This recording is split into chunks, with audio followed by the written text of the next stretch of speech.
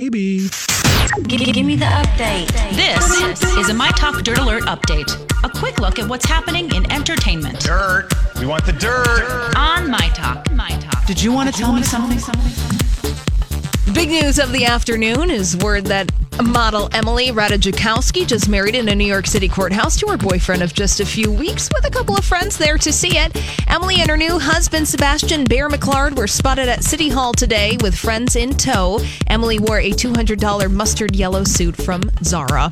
What? Does she really only know him a few weeks? Only a few weeks. Is he older? No, he's not. They look like they're the same age. Same age, yeah. He's a quote-unquote producer, Okay. I think, a little. All right, well, I hope it works out, but I won't be surprised that it doesn't. Well, shock of the year right there.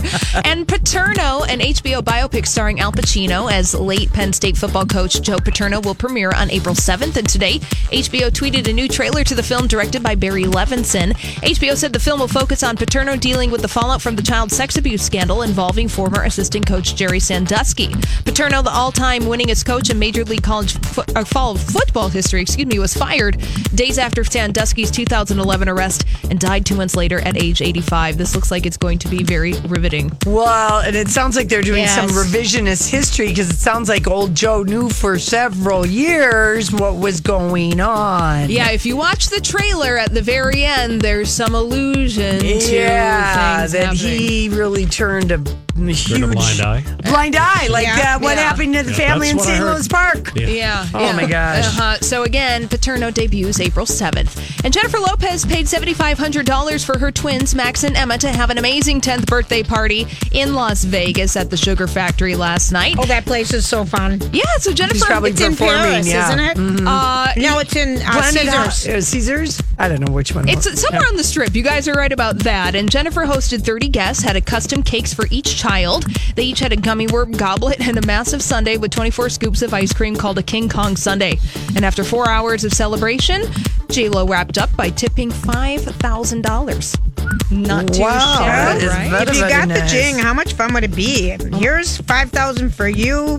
Here's $5 for you. Wouldn't that be awesome? Yeah. And finally, Michael B. Jordan, star of Black Panther, one of the stars, is totally fine living with his parents and loving cartoons. This is why we know that is the case. It started when a fan tweeted about him this week. The following: Michael B. Jordan is 5'9", adult man that loves anime and lives with his parents. Y'all told me all these things were unacceptable, though.